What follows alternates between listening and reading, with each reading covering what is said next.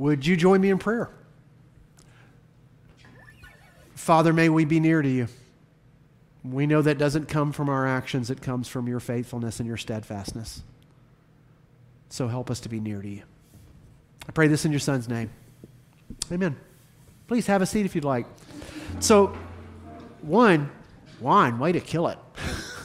I mean, way to kill it. Two, some of you had the mystery of the Lord's Supper ruined for you as you saw me suddenly realize that I had left the grape juice out in the vehicle and run outside to get it and then have to cut it out of the package of Welch's. I'm going to use that because I am a preacher and therefore everything is always an illustration. But I'm going to use it actually with the music because one just did, yes, they did an amazing job, but you let us and I appreciate that. And I don't know about you, but I enjoy that moment where it's like, oh, I'm in this. And it's easy to get into that moment and enjoy that feeling because that is a feeling that we don't just have at church. You may have been at a concert before or at a musical. Pam and I will go to Les Mis next year because Les Mis is coming to Appleton. Kaylee apparently knows that because she is smiling greatly. And when they get up there and start waving the flag and singing the songs of angry men, I'm going to feel like going outside and fighting for something. We enjoy that feeling of purpose and connection. But singing in the church, while it does produce that feeling, is not about that feeling. People want just that sometimes. Oh, there was real worship because we experienced that feeling. But singing in the church is so that we say the same thing at the same time so that we help each other to remember. It teaches us our theology. It reminds us of God's faithfulness. Singing in the church is so that when you are in the midst of that pit, in the midst of that darkness, you have words that come back to you and you say, nearer to God, my God, to thee, when you don't feel like his presence is anywhere around you at all. Singing in the church is about leading to life. And the feeling comes with it, but it's never just about the feeling. Our concerts and our plays are about the feeling. The reason I bring it up is the Lord's Supper is the same way. I get these warm fuzzies with the Lord's Supper. When I say the words or when I hear someone else say the words, whenever you do this in remembrance of me, it produces that feeling in me. But the Lord's Supper, while it does produce those feelings, is never just about those feelings. It's about reminding us of what the Lord has done so that we remember he will do it again. It's about uniting us in that group. I talked earlier about the church growing at its fastest time period from 100 to 300 AD. It's really remarkable. If you look at the coinage of the Roman Empire in 100, Caesars are on the coin. In 300, suddenly Christian saints are on the coins. The largest empire in the world is changed by 120 people in an upper room over 300 years. It's remarkable. And that's not because they got warm fuzzies for the Lord's Supper. It's because the Lord's Supper prepared them to live that life out. So what we're about to do, hopefully you feel unity. And when you see this on video, you feel unity. And that's a good feeling. Don't hear me say that it's wrong. It's not. But it's not just about that feeling. It's about producing in us the life that follows Jesus. It's about producing in us the life that remembers that he is faithful even when we don't feel like following him. Always coming back to life. It's never just about the emotional element. The emotions are meant to help encourage that, but it's always about coming back to, well, I always think of Nacho Libre when I say this phrase, to the nitty-gritty, okay? It's about the stuff that happens outside of this when we don't have the warm fuzzies. So we're going to do the Lord's Supper. And for that reason, I'm kind of glad that the mystery was broken, that I forgot to take the bread out of the plastic bag that the Holties put it in. Because when everything goes right, it's easy for us to focus on the emotions. When it doesn't go right, we have to remember what it's actually all about. So what is this all about? It's about us remembering the Lord's death until he comes. It's about us remembering that he took a bunch of scallywags, a bunch of people who had no worth in and of themselves, the weak and the people who were perceived as strong but were actually weak, the people who others thought had resources and were rich but actually saw themselves as fallen, and him making a family out of that. Brothers and sisters. There are warm emotions that happen with that, but the daily life is the important thing. So therefore, let's remember. Paul tells us in the 11th chapter of his letter to the Corinthians that he gave the Corinthians what the Lord had given to them. And that was that on the night that he was betrayed, when he was about to go to be crucified and he knew his death was coming, he took elements that were around him for a remembrance of God setting the captives free from Egypt. He took those elements and he then used them as a way to remember his death until he comes to unite a new family that would no longer just be made of the chosen people, but would be able to declare chosen those who had been thought unworthy. So on that night, he took the bread, he gave thanks for it, he broke it, and he shared it with his friends. And he said, whenever you eat this, it is a reminder of my body. Remember my death until I come. In the same manner, he took the cup that was in front of him. And he said, whenever you drink this cup, it is a reminder of my blood, the blood of the new covenant, which was shed for you. He said this to people that had promised that they would be with him to the end, and yet they ran away in fear. He said this to people who said, you are the chosen one, you are the Messiah, and yet they sold him for 30 pieces of silver. And he said it in love, not in irony. He said it in love to every person there who he would wash their feet literally. This is not about your faithfulness. It is not about you getting it right. You will never get it right. I will never get it right. This is about the steadfastness of Jesus. Because he loves you and he loves me. So would you join me in prayer and asking the Lord's blessing as we remember him? And then when you are ready, come up here. I will serve the first person. I'll give you a piece of bread. I will ask you to take that piece of bread and dip it into the juice. And as you taste the tartness of the grapes and you feel the texture of the bread, I ask that you remember. I will say remember. And what are you remembering? You're remembering the Lord's death until he comes. Because that death and that resurrection make us family, and we now get to live that family out. And that is the greatest witness of the way of Jesus. When the forsaken are claimed, when people who have nothing in common other than Jesus say that is all that's necessary, and we come together as a family. We remember his death, we proclaim his resurrection, and we know that he will come back again.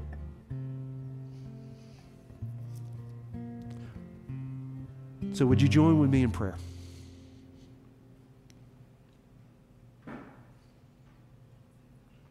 Most gracious Father, we desperately need your help to remember. We have promised again and again that we would.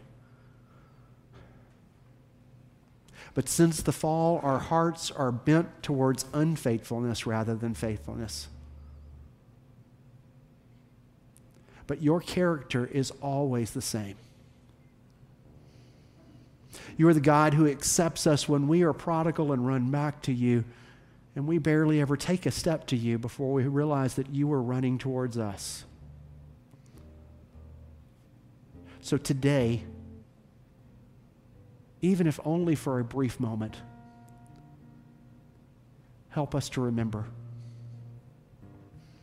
I pray, Father, that you bless us through this bread and through this juice. You bless us with memory. I pray this in your Son's name. Amen. When you are ready, come and remember.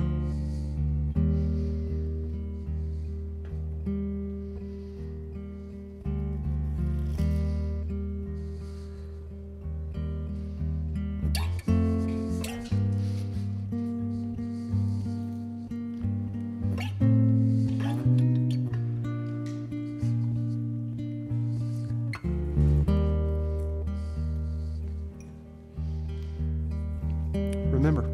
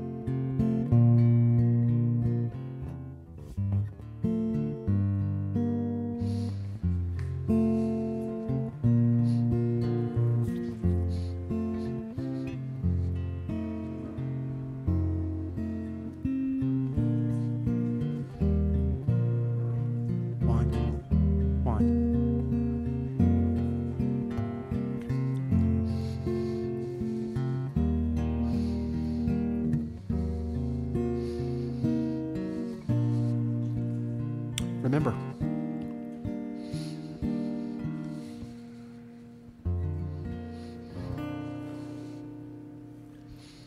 Thank you. I'm going to steal my stool from you. Also, you are a very brave man. So, we're in the third week of the Lenten season, and I am not a very creative person most of the time.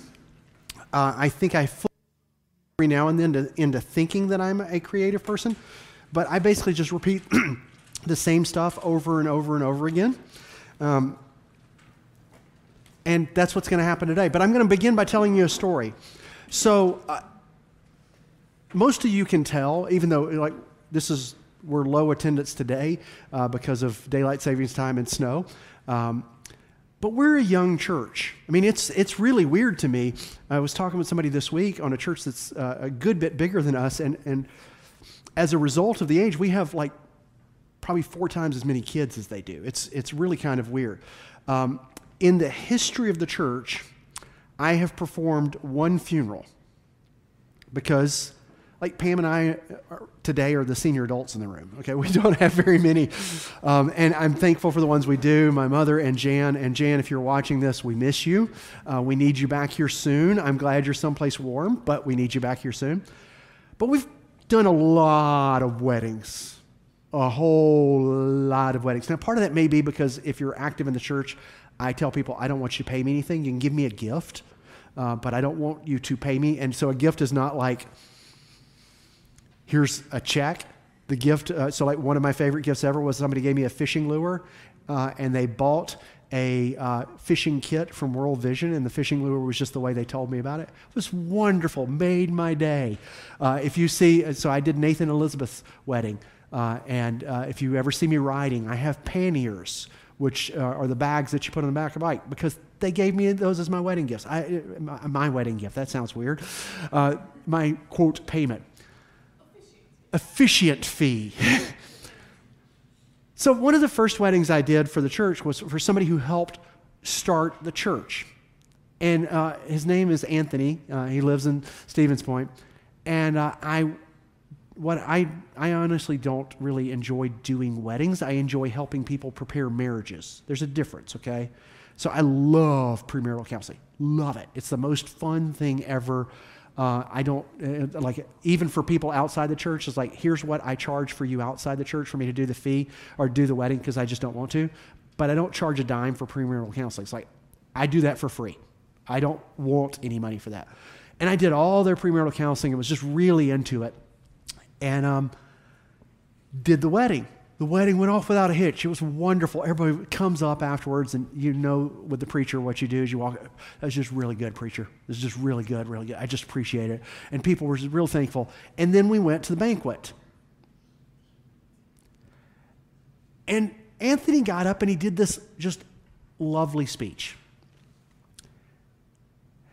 And he started saying, before we eat, we're going to ask somebody to thank the Lord for the food. And what you need to know is this is somebody who has really meant the world to me in my faith in Jesus, and has also meant a lot to my bride. He's just helped us so much in preparing for our marriage, not only our wedding, but our marriage. And we are so thankful for him. And I got to be honest and say, I started to turn red at this point, and I started to get a little embarrassed. And Anthony kept on talking. You ever hear somebody praising you and you're just like, I just want him to kind of stop? And Anthony goes, well, we're going to ask him in just a second to come up here and thank the Lord for the food, because we've been so thankful for his prayer. And I finally had just reached a point of like, I am turning bright red. And I stood up and said, Anthony, it's enough. I will gladly come and say the prayer for the meal. For him to say, I'm sorry, Robert, I was talking about Uncle Joe. No way. Oh, yeah. This is not a preacher story. This is completely true. Yeah. Everybody in the room staring at me. One sweet little old lady at another table looks over at me and goes, I thought he was talking about you too.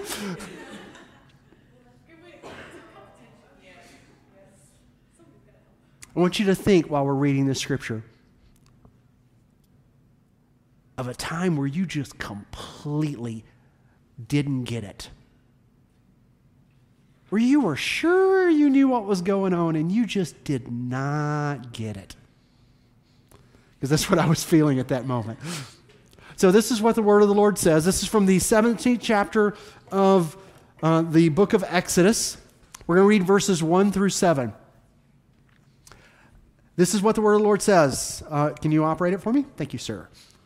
The whole Israelite community set out from the desert of Sin, traveling from place to place as the Lord commanded. They camped at Rephidim, but there was no water for the people to drink. So they quarreled with Moses and said, give us water to drink. Moses replied, why do you quarrel with me? Why do you put the Lord to the test? But the people were thirsty for water there. And they grumbled against Moses. They said, why did you bring us up out of Egypt to make us and our children and livestock die of thirst? Then Moses cried out to the Lord, what am I to do with these people? They are almost ready to stone me. The Lord answered Moses, go out in front of the people, take with you some of the elders of Israel, and take in your hand the staff with which you struck the Nile. and go. I will stand there before you by the rock at Horeb. Strike the rock, and the water will come out of it for all the people to drink." So Moses did this in the sight of the elders of Israel, and he called that place Massah and Meribah, because the Israelites quarreled and because they tested the Lord, saying, "Is the Lord among us or not?" Now think of that passage that we just read. The people of Israel have just come out of just absolute slavery. They're in the desert wandering around now, but they've been set free and they have seen God do miraculous things. And that's important because our faith is a faith of miraculous things also, okay? It is not just giving us good intellectual basis for things. It's not about ethics. It's not for us to just come here and think through things. We call upon the Lord and we ask Him to do the impossible because we have seen Him do the impossible before. In the Israelites' case, here's just some of the things that they had seen Him do. Okay, Charles? There we go. Was that you or was that me? That was you? Go ahead. So here's a few of the things. Just pop them for a few times. They're freed from slavery. Israel crossed the Red Sea on dry land. So think of this. They were not just freed from slavery by nobody. They were not freed from slavery by a group of people that were about to fall. This was Egypt, the most powerful nation in the world at that time. And the Israelites were held captive, and God made it possible for them to not only be set free, but set free where they literally looted the Egyptians as they were leaving. Not by purposely taking their stuff, but by the Egyptians giving them stuff, giving them gold that they eventually turned into a false idol. Giving them things while they're leaving. They are set free, and then as they think they're about to be attacked and killed, they cry out to the Lord, and the Lord makes a way for them to make it across on dry land in the midst of the Red or the Reed Sea. Next one, please. While He's doing that, He not only uses the dry land to make it to where they're able to go free, but He then reverses the process and destroys the most powerful army at the time in front of them without them having to do anything. Next one, please. They complain, saying, "We have nothing to eat," after they have just seen God do all of this. And God provides them with manna, which one of the best words in all of Scripture. Does anybody know what manna means? What is it? And apparently it tasted really good, but it's just, I love the word. What is it? God provides food out of nothing for them. And they eat this, and they get their fill, and He provides every day for them, and then they begin to complain, saying, "We need meat." Next one, please. And what does He do? He provides them with quail. They have seen this again and again. Matter of fact, if you look at the previous two chapters, we just read 17, 15, 16, and 17. All three are God meeting needs as the people of Israel grumble. And what I don't want you hearing here is this mindset of, "Oh my gosh, they just forgot. What terrible people they are. They should have remembered." And let's see if it works this time. It does not. Go ahead and hit it. They should have remembered all that God had done. But the reality is, since the fall, our bent is not towards faithfulness, but towards unfaithfulness. We forget things right and left. God did incredible things, but those things were in the past, and the thing we're facing right now seems so big because the miraculous things that were done in the past, they shrink in our memory. And the things we face right now seem so monstrous. The people of Israel are no different than we are. Maybe they're different from you, but I forget all the time.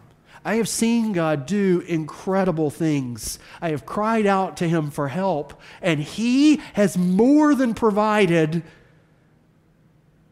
and I still forget. One of the things I love about Lent is it's a reminder of discipline, but one of the things I hate about Lent is it's very easy for us to think that the message of the gospel is about discipline. I need that reminder of discipline, okay? I know that my life works better when I wake up earlier, as much as I don't like daylight savings time, and I really don't like it now because Mariah gave me 3 reasons more to despise it. I know that because I woke up earlier today and I shoveled my driveway, my life will be easier when I go home and there's still more snow and the stupid plow truck, and please forgive me for saying stupid, kids, but I really don't like the plow truck, okay? The plow truck will have come by and there will be a big mound on the front of my driveway, and I know it's not going to be enjoyable, but I know because of the fact I had the discipline this morning to shovel, it's going to be better. Discipline's good, but the temptation is to think it's about our discipline. The disciplines of Lent, the things we give up, the things we take on, can very easily be, if I do all of this, I will remember. And the story of Israel again and again and again is they forget. But even more importantly, the story of Israel again and again is, how did God respond when they forgot? He provides water. He provides meat. He provides manna. To people that are complaining, going, did you just bring us out here to die? It's not even like we can really compare and contrast with Moses. Would you hit the next slide, please? Moses doesn't do a great job here either. This is Moses' prayer, okay? It says he cried out. This is their prayer. Would you hit the next slide, or their statement? And then hit the slide after that. It says cried out to the Lord. What does it mean to cry out to the Lord? That's prayer. Moses' prayer here is not, God, I've seen you do remarkable stuff before. You've brought these people out. I need you to do it now. He expresses just frustration. What am I to do with these people? They're almost ready to stone me. This is not a stellar moment for Moses. He's supposed to be their leader, and he's just like, I am fed up with them. He's the one that God has expected to stand up all the time saying, you have to protect these people because it reflects on your name. We've seen God call him to that again and again, where Moses has said, Father, you have to take care of your people. It reflects on you. But that's not what he's doing here. He's forgotten too. Moses is no different than the people of Israel. He's just as big a failure. He messes up just like everyone else. That's why I love Lent. But I see the danger of Lent too. I mentioned this image that Sarah Reeve sent it to Pam to share to me this past week. I'm going to do it just because I think it's fun. About Lent. Would you hit the next slide? It says this, you come from dust, you will return to dust. That's why I don't dust. It could be somebody I know. Guys, we focus on Lent because in Lent we remember that we came from dust and we will return to dust. But the answer to that is not, I will work harder to be faithful. The answer to that is, I depend on God's steadfastness. I depend on his faithfulness. Yes, we should try to discipline ourselves, but you are going to fail. I am going to fail. One time, I'm not going to shovel my driveway. And we all know what happens then. It's just going to get worse and worse. And when you don't shovel your driveway once and the mound forms, it becomes all the more difficult to shovel it later on. This is the time of season where if you look around at driveways, what happens is people say, I'm not shoveling anymore. And it builds up until it finally gets warm enough to melt it. They go, I'm just going to depend upon the sun to do it. The beauty is in our faith, while God calls us to be faithful, he understands that our bent again and again and again is towards unfaithfulness. We are constantly saying, did God really say this, to use the words of the serpent? It's what the people of Israel were saying. He brought us out of that, but he brought us here to die. Did he really say he was going to set us free? Lent is a constant reminder of God's faithfulness. Would you hit the next slide? Now, in the Christian tradition, this story, the rock is a reminder of Jesus. And why is it a reminder of Jesus? It's a reminder of Jesus because Jesus talks about how he will give to us living water. If you remember, we were going through the Gospel of John before Lent began, and we read through the 4th chapter of the Gospel of John, the 2 weeks before Lent began. And in that passage, Jesus goes and has a drink of water with a Samaritan woman. He asks her for a drink, but tells her that he can give her water. He can give her water that will fill her up for the rest of her life.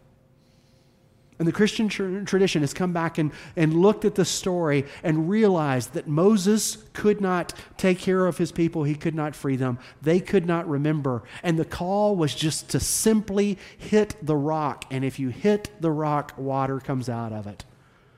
And therefore, the church has constantly come back and said, the rock is a symbol of Jesus, because that's what we do on Lent. The reminder of Lent is not to say, discipline yourself harder, even though we need the discipline. It is not to say you have sinned and you have to pull yourself out of that, even though we need the reminder that we have sinned. The discipline and the reminder of Lent is that Jesus Christ is the one who saves us. That he is the one we fall upon and living water comes out. He is the one we hit and living water comes. And that's the whole purpose of church every Sunday, is not to beat us up and make us think how terrible we are, but to realize that we have a need and to come and to hit the rock. And sometimes you hit the rock much like the prodigal son who runs and falls into the arms of the Father. We hit the rock literally just by collapsing on Jesus, and yet water still comes forth. It doesn't come forth because you are so great that you go, I will study Jesus well enough to get hope from him. Nope. It comes because Jesus is the one who just gives us living water. He gives us hope. It's never about our faithfulness. It's always about his. And you can think of times right now where you knew you weren't faithful. Where you knew you had every reason to believe that Jesus was going to take care of the situation. He was going to give you the hope. He was going to help you to make it through it. And you were still going,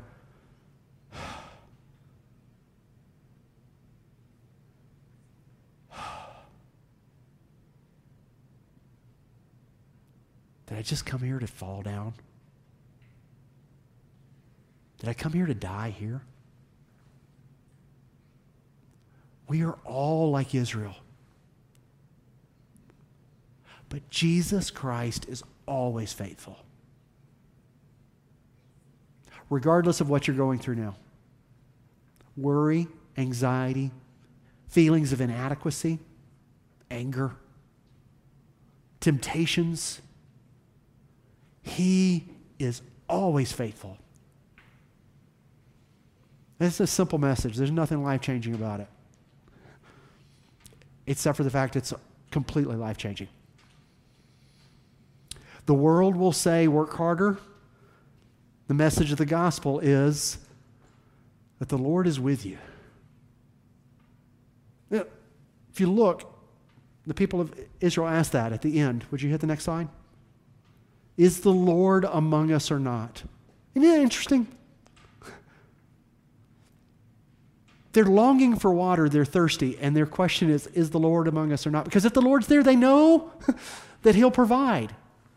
We just forget far too easily. And what we always have to try to remember, and we have to trust that even when we can't remember it, he will still be faithful, is that the answer is always yes. Always yes. So you come to church today, you watch the video today with your struggles, and what I want you to do is, if you can't hit the rock and receive the living water, allow somebody else to hit the rock and remind you of the living water.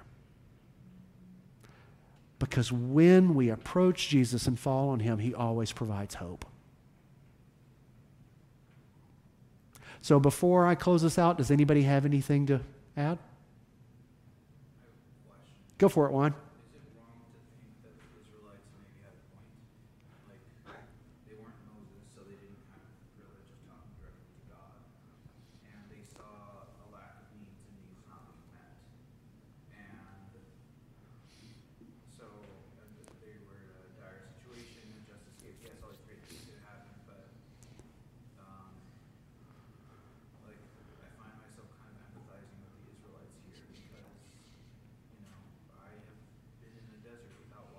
Yeah. I have thought the same thing.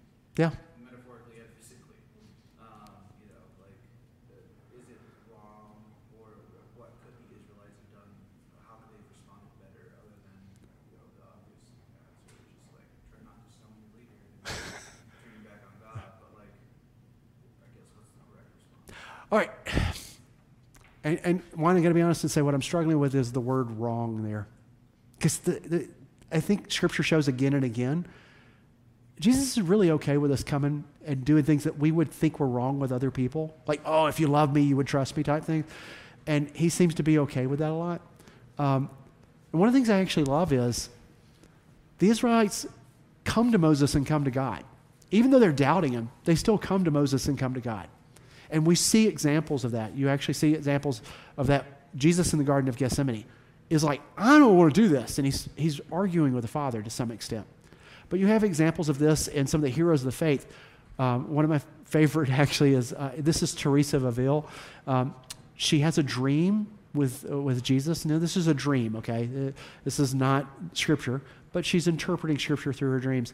And her dream basically is her complaining, saying, I don't like this situation at all. And Jesus saying, Teresa, this is how I treat my friends. And her response is, Lord, no wonder you have so few. And the thing that I like that the Israelites are doing here is they're not trusting while trusting at the exact same moment. You only complain to the person saying, why aren't you doing this, when you expect that person to do that, if that makes any sense. So I struggle with the word wrong there because he knows who we are. We never kind of sneak up on him and suddenly surprise him with our fallen and untrustworthy nature.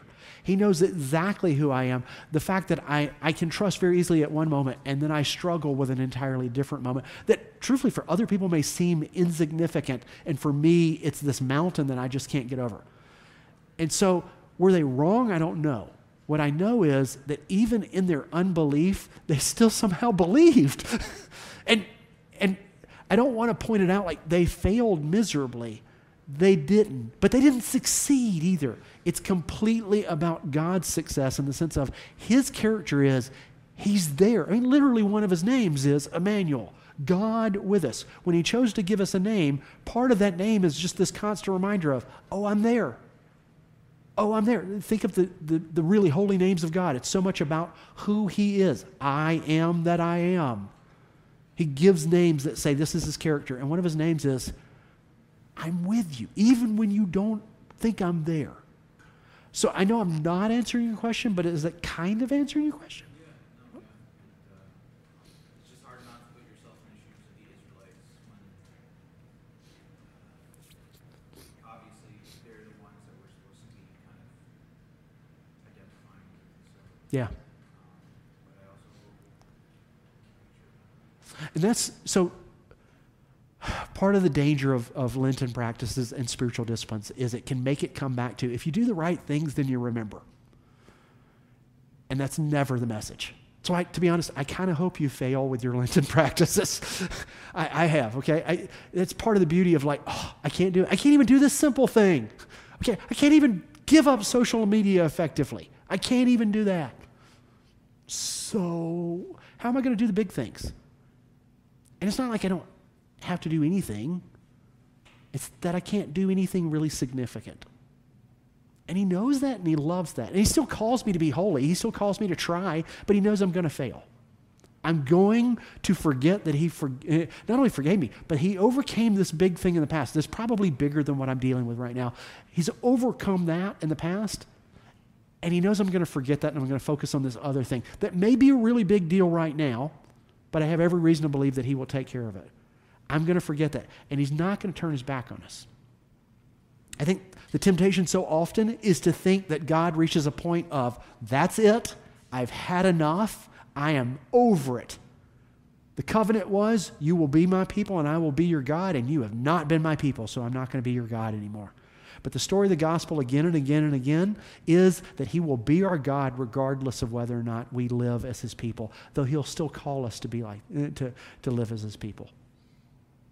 He is faithful when all others, including me, myself, and I, fail to be faithful. Got anything you want to add to that? And what I love is that really is good news because it makes our burden, the one we receive from Jesus, really light. And that yoke, very easy. And all the other burdens are really difficult. Anybody else got something? Okay, then I'm going to end with this cheesy little joke that everybody in the room is too young to get. And I don't think my wife knows rock music well enough to know this. This is all about timing here, Charlie, if I had my clicker. So the Israelites ask, is the Lord among us or not? And the answer is always, are you ready? Yes. This is the 1970s band, Yes. Did you know who they were? Oh, aren't you spiffy? Would you join with me in our closing prayer, please? Praise God from whom all blessings flow. Praise Him, all creatures here below. Praise Him above, ye heavenly host. Praise Father, Son, and Holy Ghost. Amen.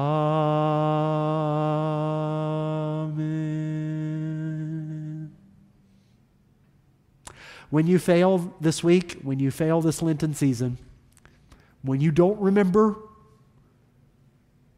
hopefully one little small speck of you will remember that He does. He is still there with you.